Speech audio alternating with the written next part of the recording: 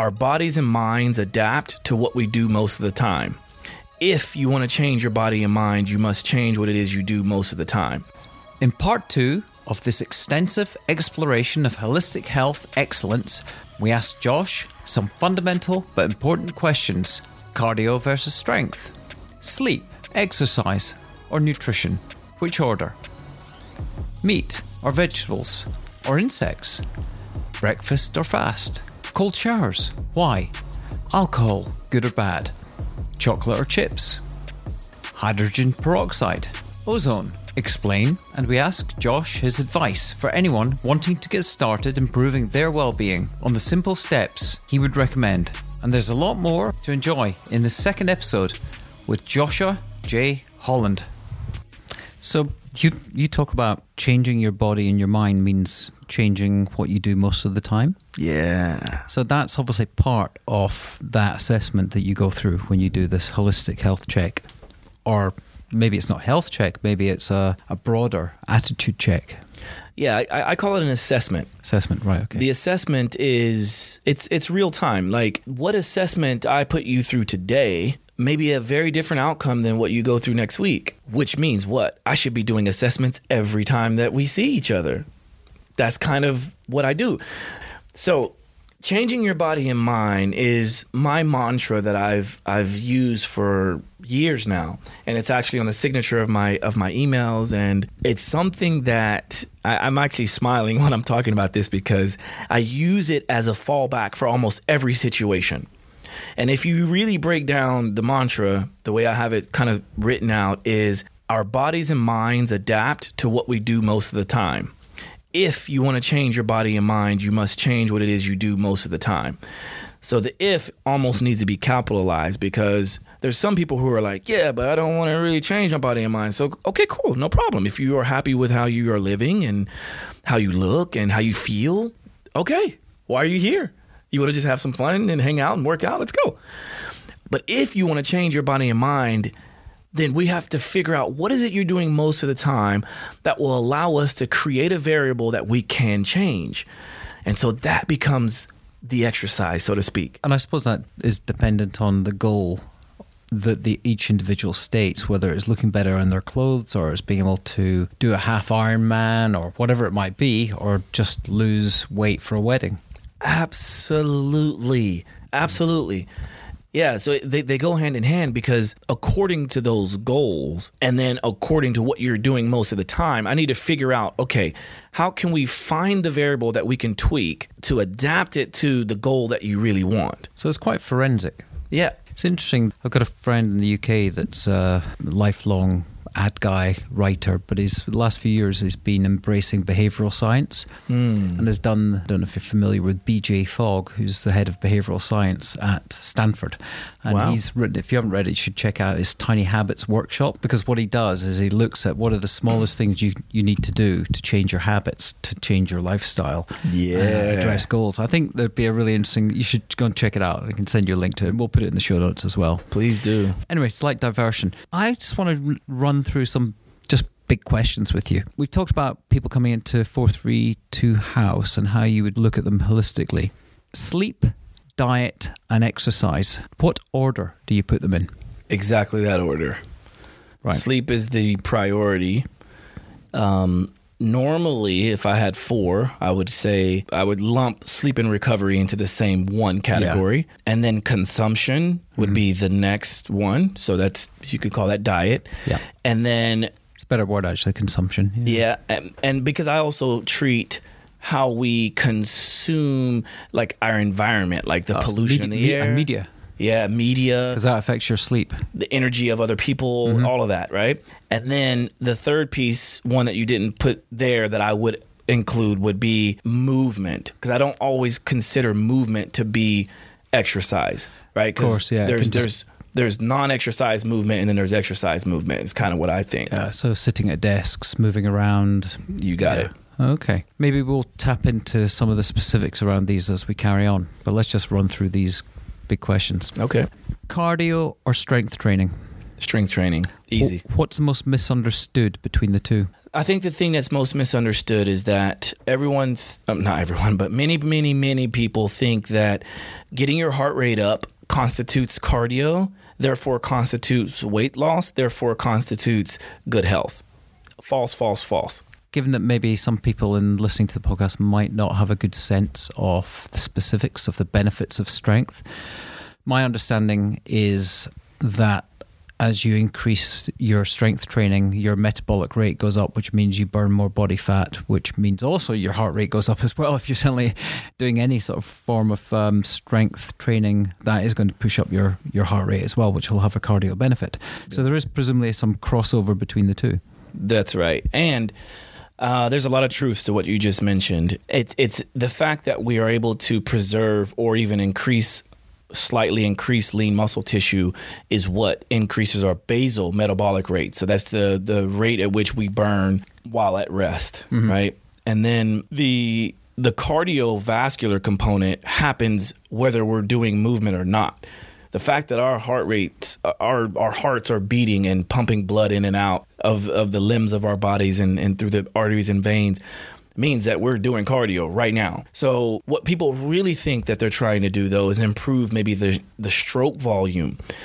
And that's how much blood can be pushed in and pulled in and pushed out throughout each heartbeat, right? And then heart rate variability is the spacing and timing between each heartbeat, which if it's too constant, that means we're in a state of sympathetic nervous system response, which is fight or flight. But if it's erratic, that's actually a good thing. That means we're nice and calm, right? And so you can train yourself to become, even while doing strength training, if you work on your breathing and you work on all these things, you can make your heart rate very low. You know, like I have a resting heart rate in the low 40s. On a broader level, that just says that I'm someone who's in good cardiovascular health, right?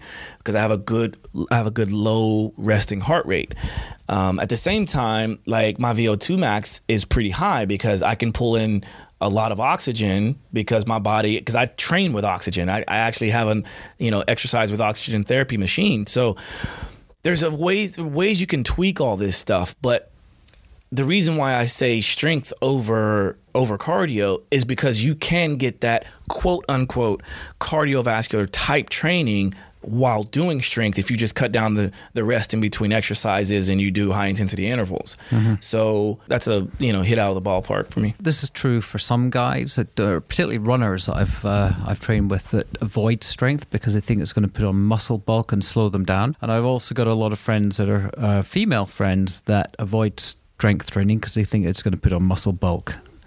Which boy. I think is a big fallacy. Would you like to explode that myth? Okay, for all the runners out there, I say this one a lot. So people who know me know exactly what I'm about to say, but there's an analogy that I use quite frequently, and I want you to all visualize this. We're not talking about just the average runners now, okay? I want you to think of the top 10 world's elite marathon runners. Mo Farah.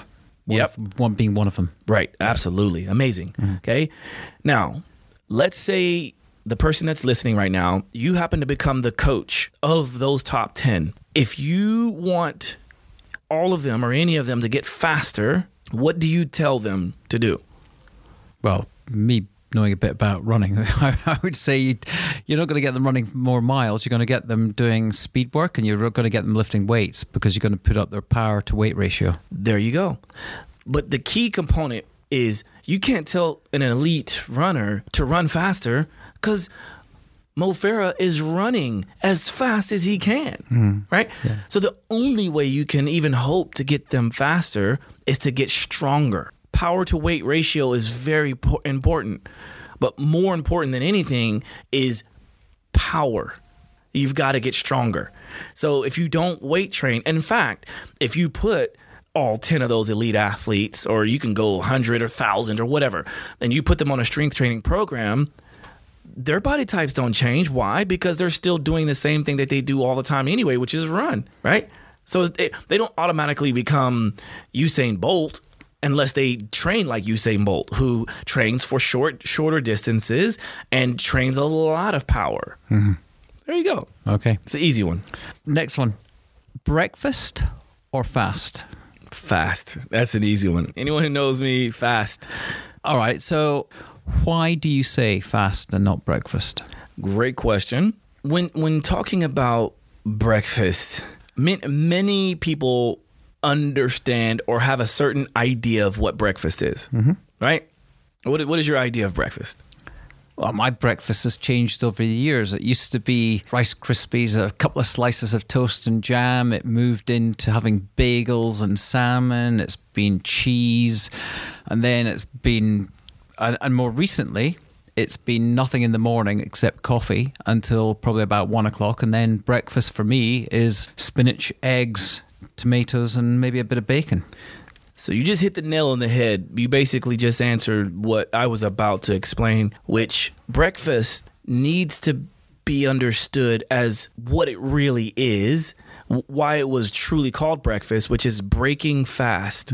So anytime you go on a long period of not eating food and then you eat food, that's what breaking your fast is. Not this, breakfast is always in the morning at a certain time, having certain foods, right? You go to a place, it says serving breakfast all day. And I kind of laugh to myself because it's like, well, yeah, anytime a person's breaking their fast, it should be all day, of course, right? And then it shouldn't constitute what that food is just because you're having it in the morning or just because that's how you grew up eating it. So that's why I chose fasting, because break fast is just breaking the fast.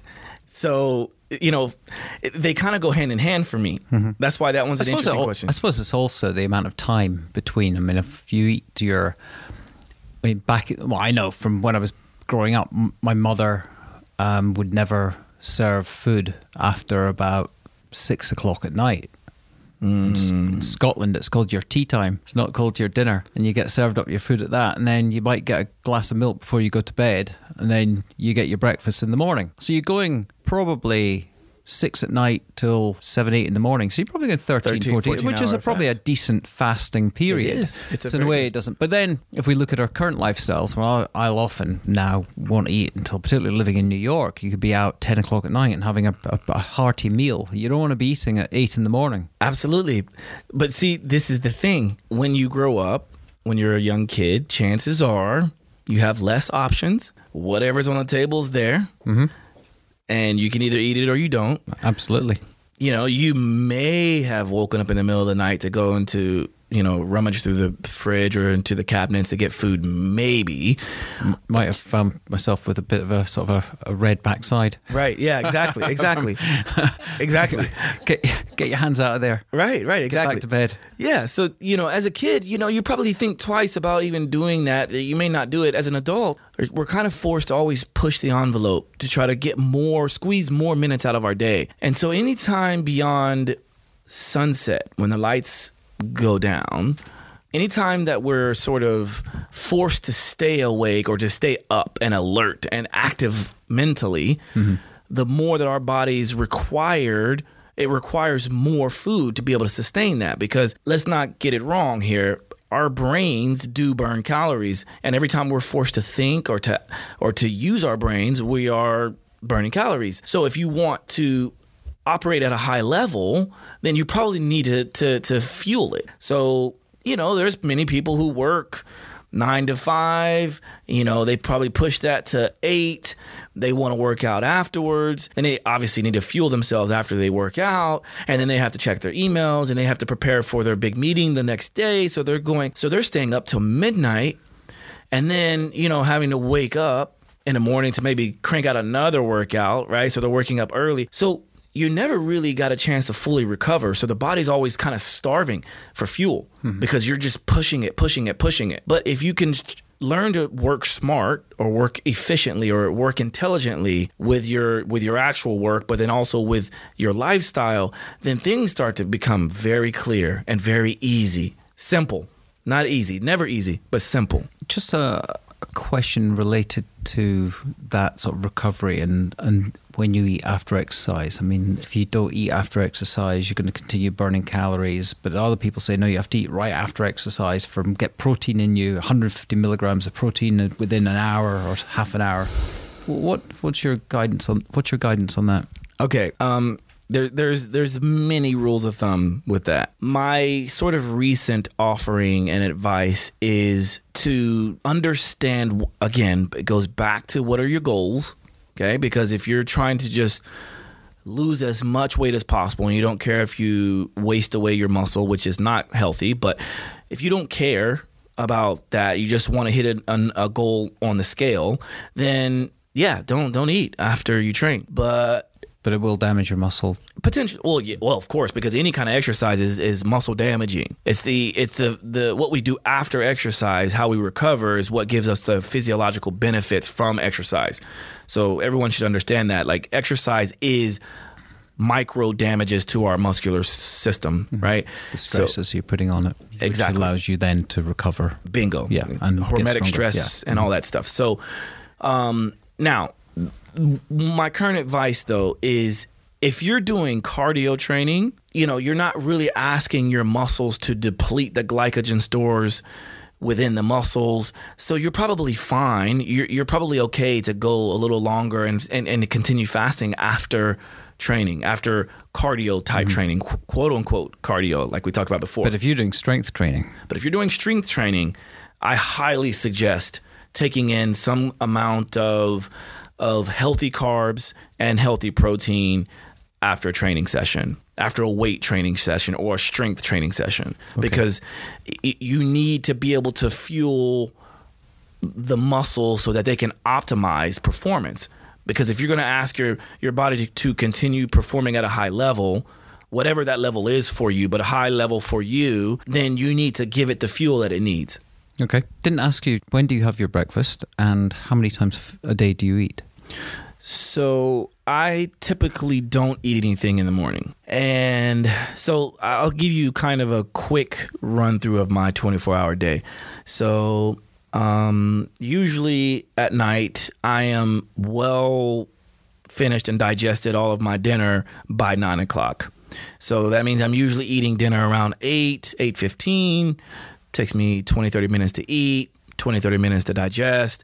So I kind of start my fasting clock, my fasting window at around 9 each night. And I'm asleep by 11. So I'm sleeping for a good 7 to 8 hours. What I usually do is some light movement in the morning, just kind of shaking like a dog, getting all the stress out of the joints, maybe do a quick little 10 pull-ups in the bathroom door or push-ups or something. And then because I've fasted overnight, I allow that time to be the time when my BDNF, which is brain-derived neurotropic factor, that is a chemical that's released that really brings about like focus and creativity.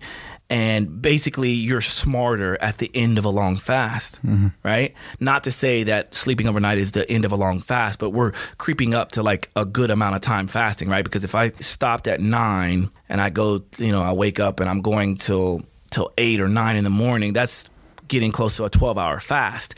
That's the time for me to take in a lot of brain-intensive work. That's why a lot of people find, particularly writers, are very productive in the morning. You got it.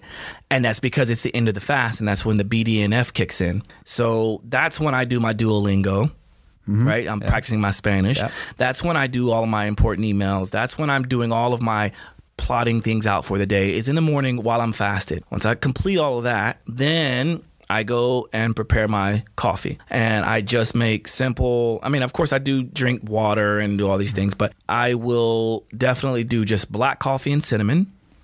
And then I kind of prepare my bags for the day, go to work, and then I won't eat until I feel like I need to eat, which might be around 2 o'clock, 3 o'clock.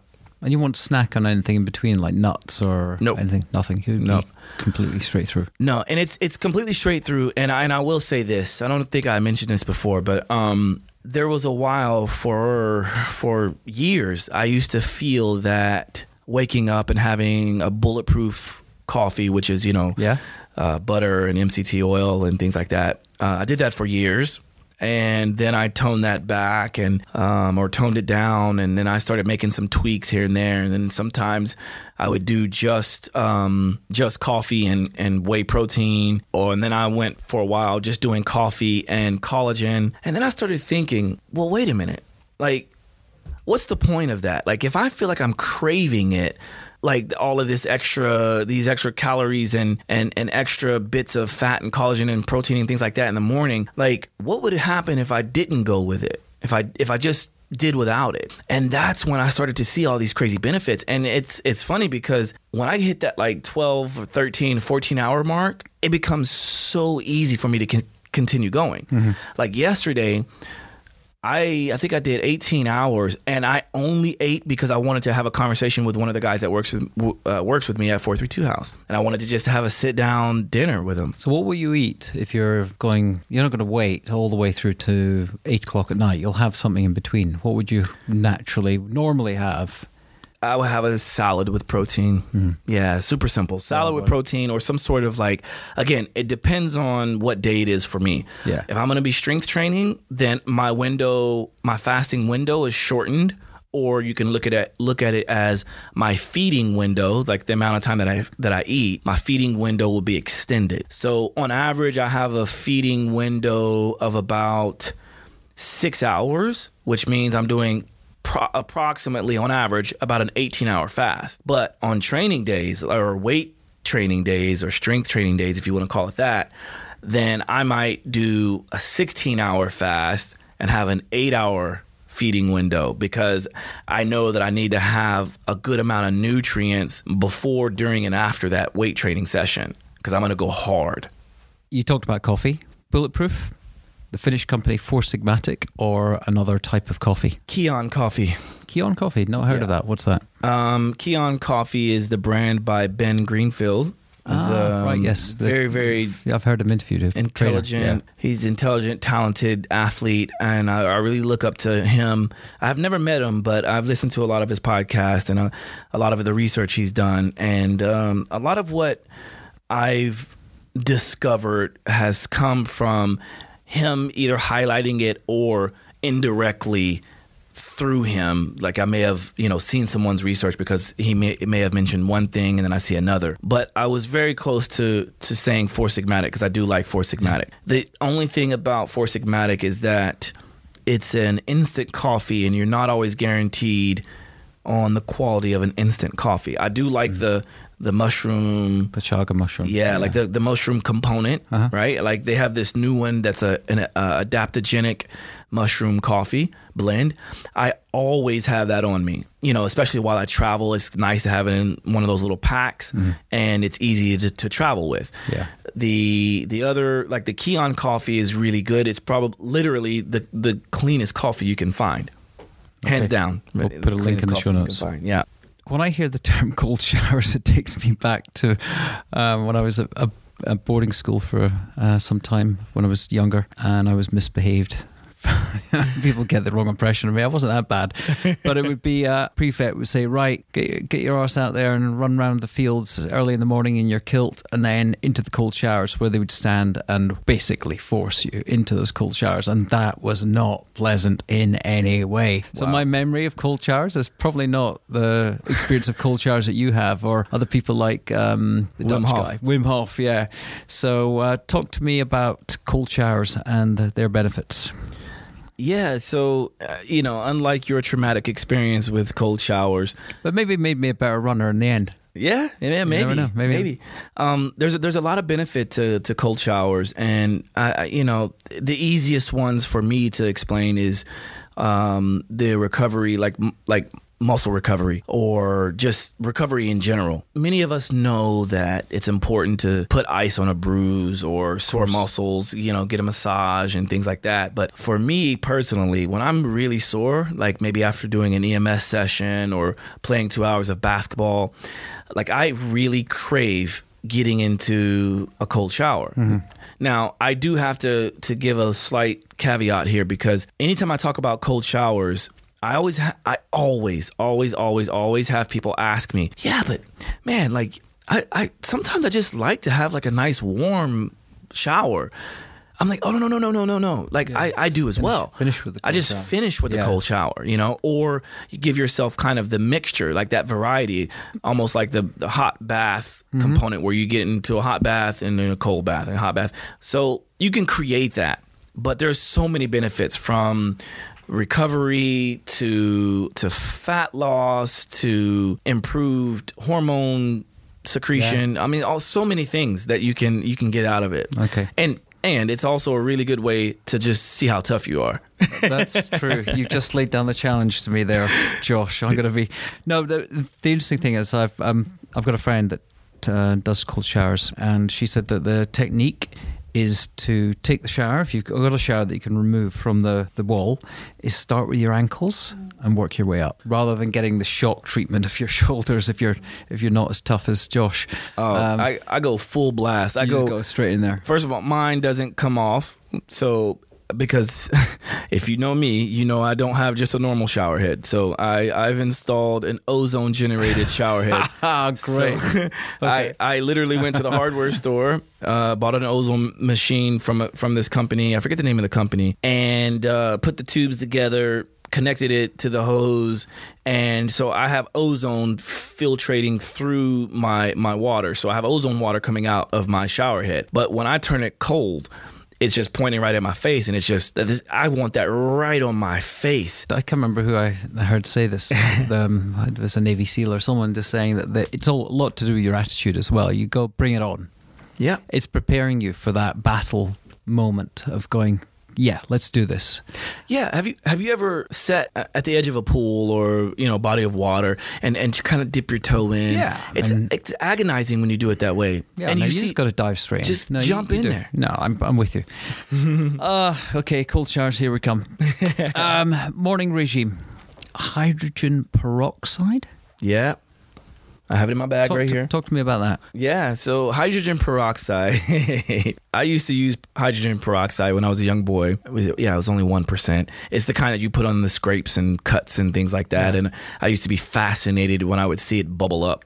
Right. So like I would put it on everything. And it also has this weird smell to it, And then throughout my research on molecular hydrogen water and ozone water and things like that, I started to discover the benefits of hydrogen peroxide, and it essentially has the same sort of chemical action as ozone and as molecular hydrogen in the body. So essentially it's creating oxygen. So what I do is I get a 35%, which is very, very potent. Okay, 35% food grade hydrogen peroxide. If I was to bring that in here right now and drop it on you, it'd burn your skin. Okay, it would make it go white and it would hurt. I'm not drinking that, obviously. Otherwise, I don't know what I would be doing if I was drinking that. I probably wouldn't be here. But I dilute a few drops into water and then I drink that. And it's basically the ultimate cleanser, Now, I definitely will state this. Don't just go out there and try this, guys, because I've done a lot of research on doing it. I've worked with clients on doing this. It is helpful. It can be helpful, but you want to make sure you ease yourself into it and just read up on it. Like in this day and age, we have so many resources out there to just go and dive into the research. So do it. Don't just trust some guy who's talking on a podcast about hydrogen peroxide, but there are loads of benefits. Loads of benefits. Okay.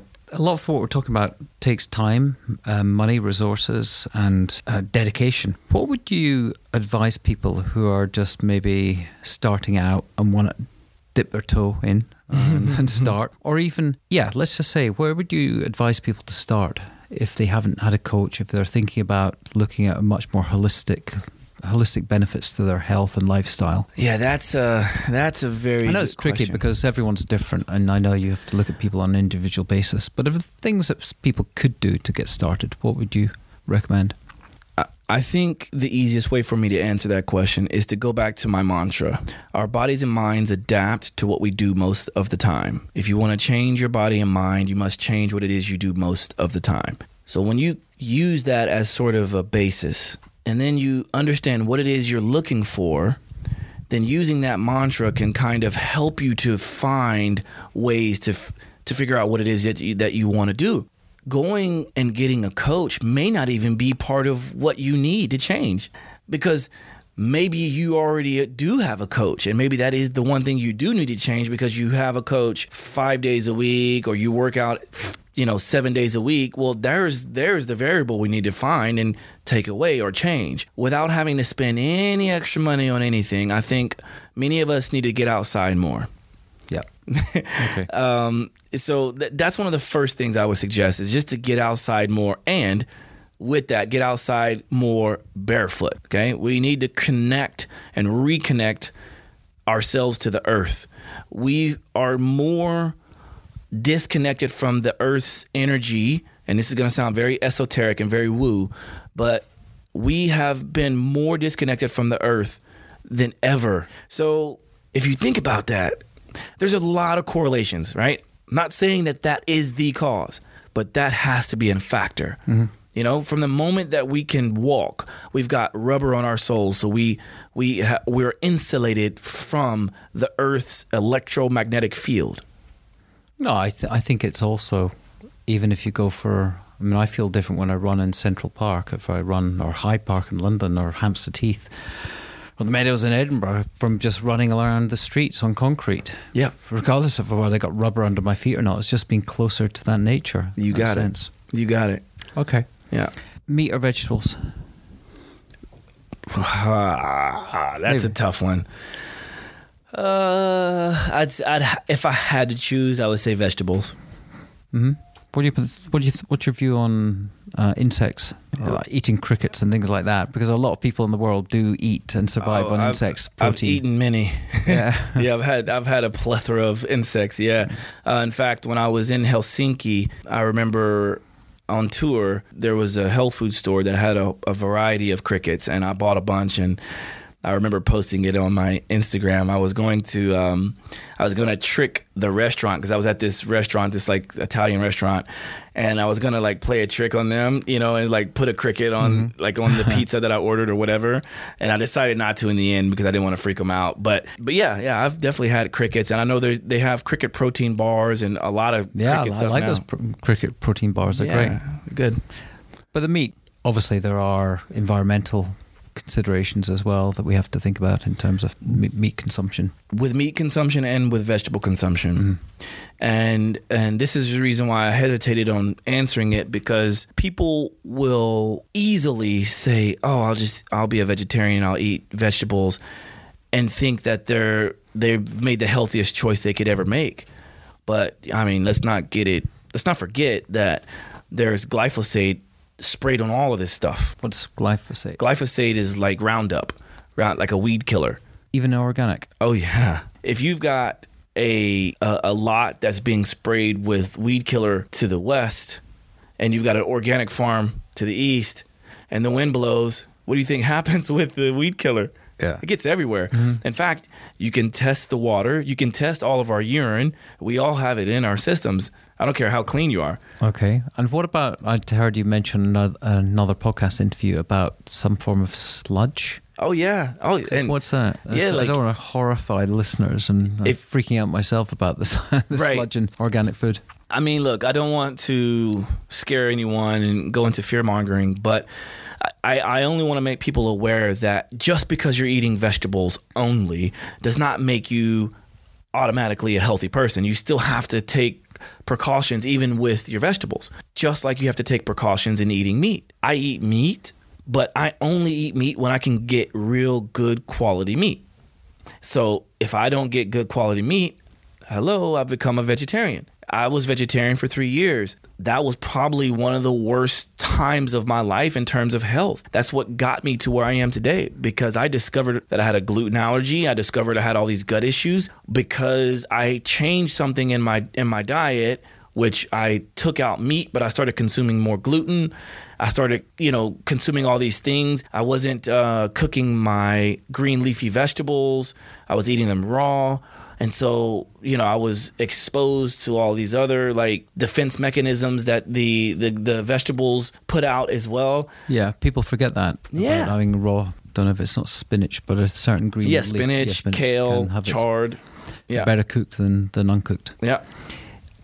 Just at this point, because you mentioned the gut, obviously we know about the brain-blood barrier, but there's also the gut gut-brain barrier. Yeah. Can you just expand on that a little bit? Yeah, so the gut is known as the second brain for a reason, right? And so there's certain things that can bypass the gut barrier. And so there's certain things that you want to bypass the gut barrier, like certain things like vitamins and nutrients and certain things. You want them to bypass the gut barrier so that they can get to their destination. Mm-hmm.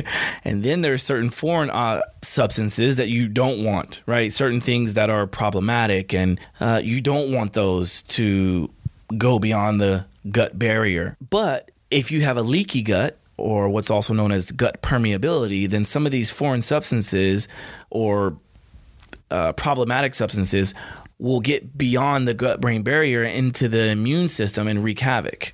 And this is when inflammation starts to occur. This is when the body starts to fight against itself because we call it autoimmune disease, right? So your body's fighting against itself because it doesn't know what's going on. Why are these things getting through? It's because there's a gut permeability or a leaky gut. So what can people do about that?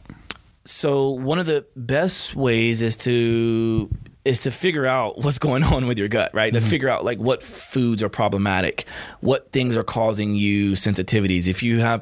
Are you always bloated after you eat a certain thing? Do you always need to belch or have gas when you eat certain things?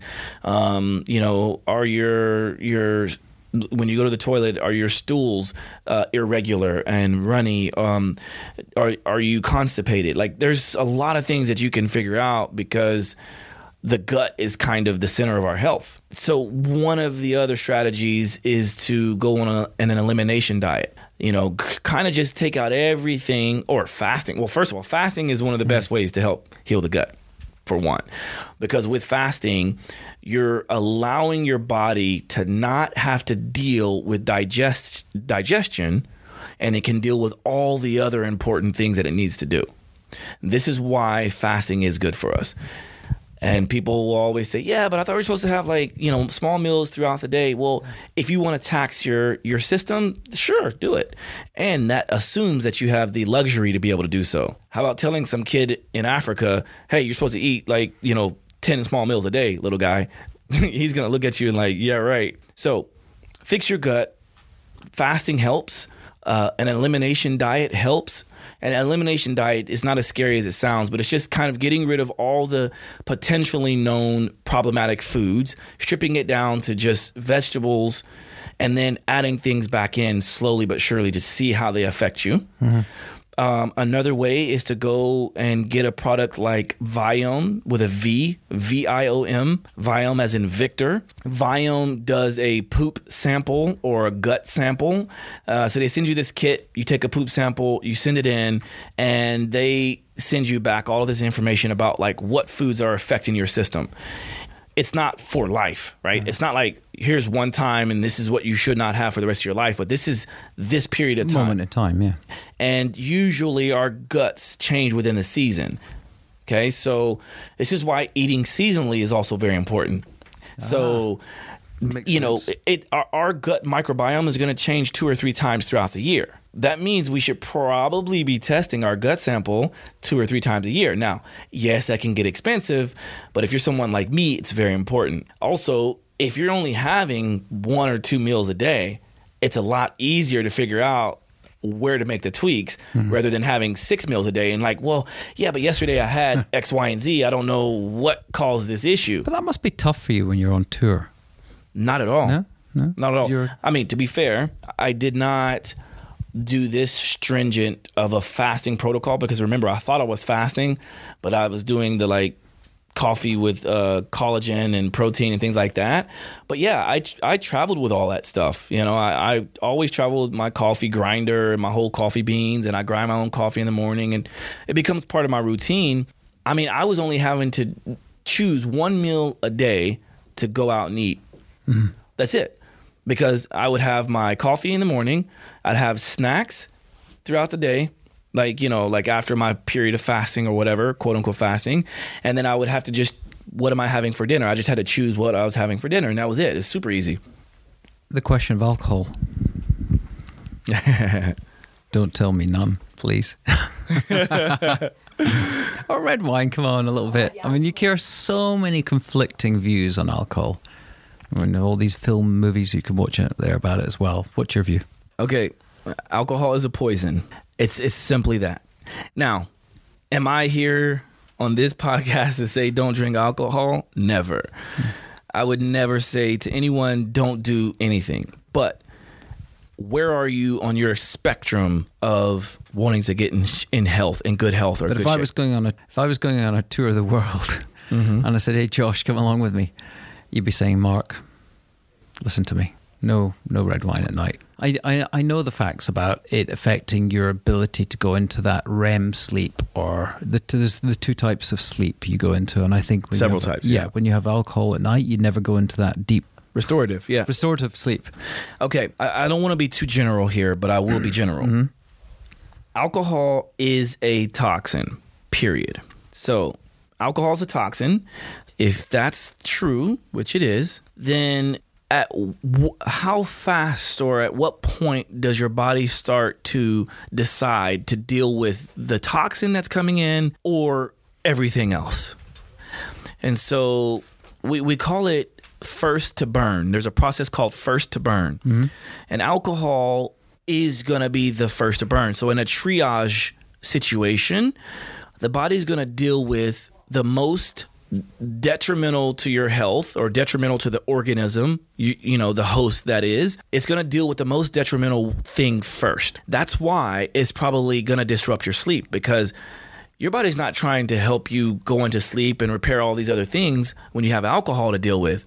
Your body is trying to deal with that toxic substance that keeps coming into itself all the time, right? So here's the other part about that. So not only does it potentially disrupt your sleep, but anything you consume in conjunction with alcohol gets stored until the alcohol is dealt with. And how long do you think that takes?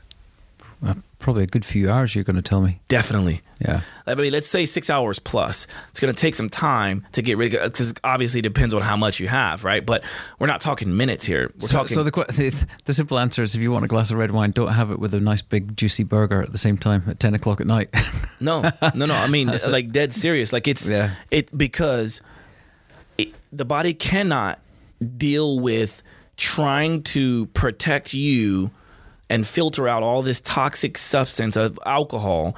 It can't deal with that and digest your food and send it into the right places it needs to go at the same time. Is that why you hear a lot of people say that you shouldn't be drinking water when you're eating? You should either drink well before or well after. That's what I do. Yeah. Yeah. And I mean, it's like, of course, there's going to be situations where people are going to say, yeah, but research says this. And okay, sure. But this is what I've experienced, and this is what I've found. And I personally do not drink alcohol. Have I drank alcohol? Of course. You know, I've drank alcohol before, and there may be times that I might be tempted, but I sure as hell won't do it near sleep. And I definitely won't be eating anything that's going to compromise the digestion at that point in time. So if I'm going to have alcohol, I need to say to myself, well, why am I having it? Because I am a happy-go-lucky all the time person anyway, right? I know how to make myself happy all the time. I would prefer to have CBD or something like that as opposed to alcohol. We're going to come on to talk about that. Perfect. Moisturizer. What you put on your skin and what you put in your hair. How important? Okay. This is a good question. I'm glad you brought this up, because not a lot of people ask this, at least in the media. People ask me all the time in person, but I'm someone who prides myself in having good skin and good hair and things like that. But honestly, I don't put anything on my face. Nothing. Or I guess on my skin either. And that's also the reason why I've gone probably a lot to do with your diet as well. Definitely has a lot to do with the diet. That's for sure. We should use the word consumption. Right. Yeah. I don't want people to think that, I can just eat whatever and then have clear skin. So yes, you're right. They go hand in hand. But I noticed that anytime I put something on my face, because the face is like the easiest to see, right? But on my face or on my skin, I noticed that the body was having a hard time dealing with it. So my face and my skin is very sensitive to chemicals. And even to like like perfumes and things like that. Like when I'm in the airport, if I smell like, you walk through duty free area and you smell that perfume, like I almost get a headache. Essential oils I'm fine with, like diluted essential oils. So that's what I typically put on. I put on essential oils as far as like smells go or for certain ailments. But the thing that I put on my skin the most would be either coconut oil, moringa oil, or ozonated oils. So any kind of ozone-infused oils, I'm good with. Clearly, I'm a fan of ozone. So, there's a company called Puro 3, spelled Puro3. I love their company because they have a lot of great products. I even have one of, a couple of their ozone generating devices and things like that. But they make like ozonated hemp oil. They make sunflower seed oil, avocado oil, all kinds of stuff. So I don't mind putting their products on my skin because it's ozonated and it's what about good Mother quality. Dirt? Have you heard of that? I have. Yeah, I used to use it. Yeah. I used to use it. Experimenting with that. What turned me off was having to keep it refrigerated. Yeah, you forget about it if it's not in the bathroom. Yeah. So okay. Serious question. Sugar, chips, crisps, things are just snacking, that people love to have and hard not to have when you're feeling a wee bit under pressure or the deadline at work or a paper to submit or a podcast to prepare for. Yeah. Just grab that Snickers or a pack of crinkle cut organic chips, What's your view? Do away with all of it. All of it? Done? Yeah. Gone? It goes... What about sort of organic raw cacao or at least 80% dark chocolate? Again, it goes back to what are you really trying to do? Like, what is your goal in that certain situation?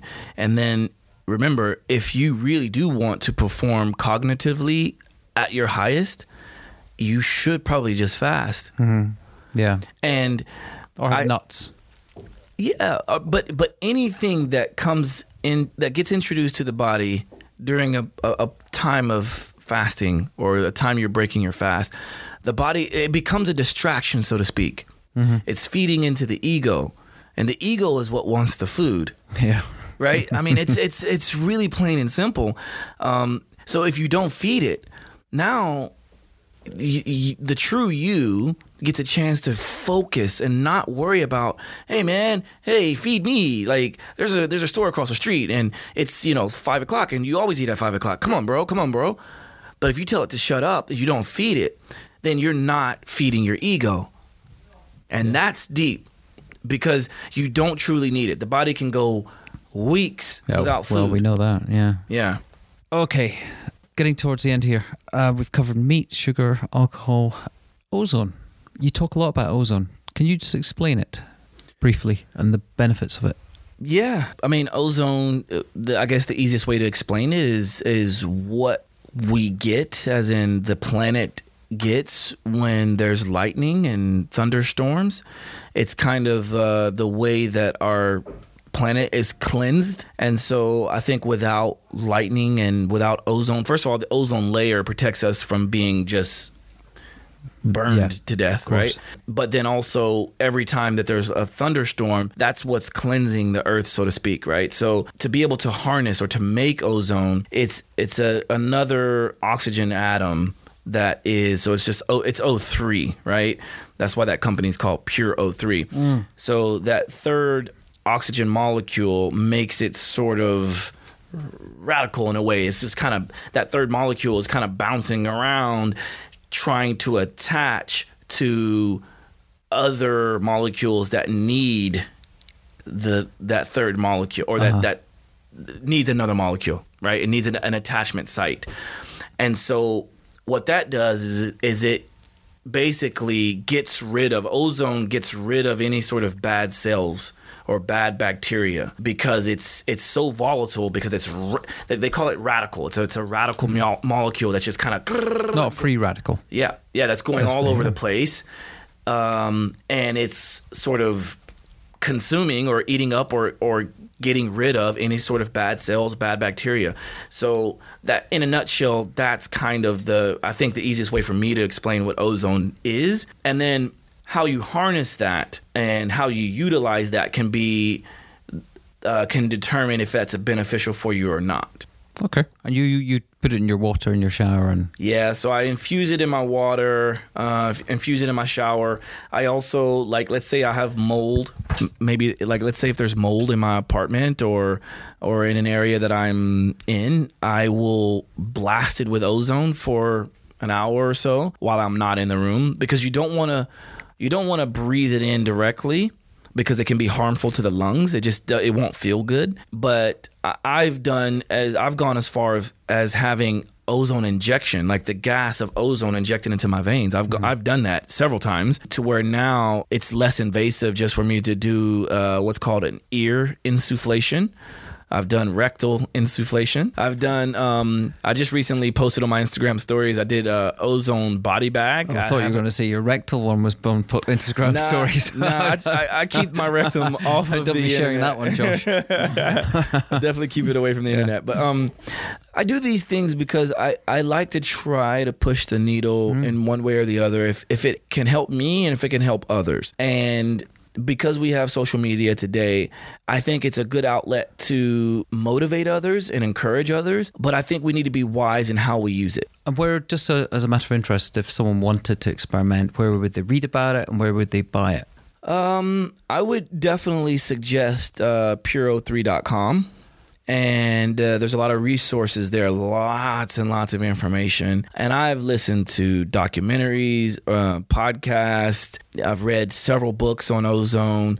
So if you go down the rabbit hole after looking up puro3.com, then you'll find it. Yeah, you'll find it. A couple of final things. Microdosing? Yeah, I'm with it. You're with it? Yeah.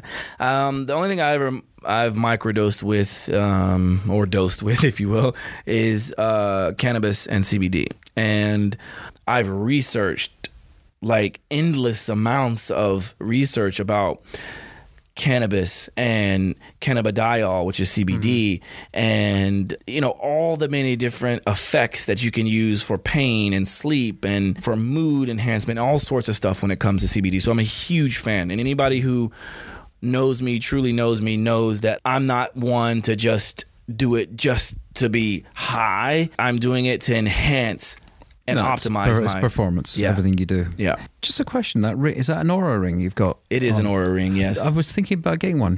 Because one of the other questions I skipped actually was about affordable health tech, things people could start with that would improve their quantified self and their ability to track either their sleep, improve their environment. There's obviously a stack of tech out there. Not everyone's got the budget to go and buy it. What would you start with? Okay, great question. I'm a huge fan of Oura, spelled O-U-R-A, auraring.com. But to be quite honest with you, the fail-proof, super consistent, most beneficial tracking tool for me so far has been the Garmin Fenix, the watch that I have. Oh. So the Garmin Fenix 5, the Garmin Fenix 5X. And the reason is because I've been in cahoots, if you will, or been a fan of Oura for couple years now, but I've had to get it replaced a couple times already. And is that the latest one, the 3 or whatever it is? Yeah, this is their latest one, but I was in Germany just a few weeks ago and it just went on the fritz. Well, it's not like I can just get an Oura ring sent to me in Germany, because they have to go to your account, they have to do troubleshooting, make sure that it is faulty, and then they'll send me a ring. But I was in Germany, the ring got sent to my home in New York here, and then I had to wait till I got back. So I missed 2 weeks of pure data. Sleep data, yeah. And it's important for me. The thing, what aspect of it do you like the most? The fact that it's very unassuming, and I can do pretty much anything. That's the only downside to the Garmin Fenix. Is the one thing that I love to do is play basketball, and it's advised not to play basketball with this on, because other people don't want to get scratched when I'm wearing it. People are like, Josh, bro, you got to take your watch off. But with the Oura ring, I play with it on. But everything else, it's like I may have told you, I'm in the process of writing a book. So all this data for me is very important. With my Garmin Fenix, I can swim in the open ocean and leave it on. I can surf and track it. I can, stand up paddle. I can surf. I can do all these things and track it with the Garmin Fenix. But that doesn't do sleep. It does. Oh, it does. Okay. Oh, it does it all. Right. I'm going to be getting one of those. Final couple of questions. This is maybe slightly tangential to you, but a lot of people believe in minimalism. You a minimalist? Parts of my life, I'm a minimalist for sure. And other parts, no. I watched the podcast, but the documentary or the movie Minimalism, and I thought that was very cool and intriguing, and it did prompt my roommate and I to go out and just kind of get rid of a lot of stuff. Or I should say it prompted me, and then my roommate then was like, okay, yeah, I guess we're getting rid of stuff, right? So we're getting Madonna t-shirts. I think we kept those. No, but there's like a lot of shoes, and both my roommate and I have been on several tours throughout our lives. So you accumulate things when you go around the world, and I just kind of was like, man, I need to get rid of some stuff. So I gave a lot of things away, and I would give it to people, and then I went to charity, gave it away. I never just threw anything away, right? So I wanted to recycle it, but then I went on another tour, right? And then the part of me that's not minimal is the gadget side of me, right? Where I'm going to have like every tool, gadget, and an interesting thing that I can test and try. But in the other side of me, right? So like the fact that I don't have all these fancy suits and fancy shoes and fancy clothes to go out and party and go all to these fancy dinners and things like that, because I don't do that. It's just not me. So I'm minimal in that aspect, but I do accumulate a lot of toys. That's fair enough. Yeah. Mindfulness. Do you meditate? I do. You do? Yeah. How many times a day? So I never count, and I never force myself. I just let it happen. And I like to kind of consider it flow state. Yeah.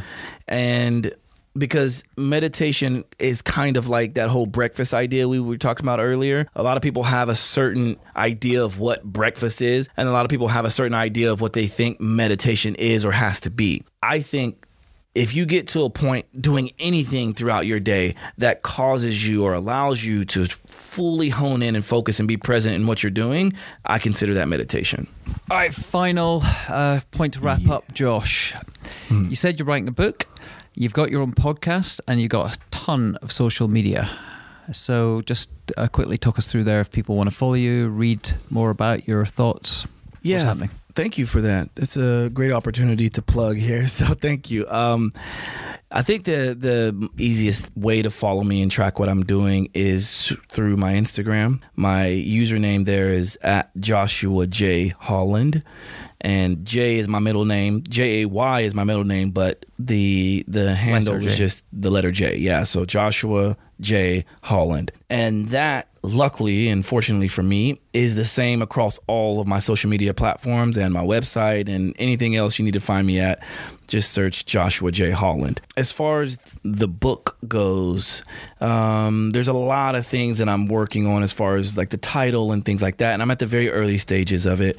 And I'm working with a ghostwriter because I want to sort of delegate that process of making it sound great and making. Can you say what it's about?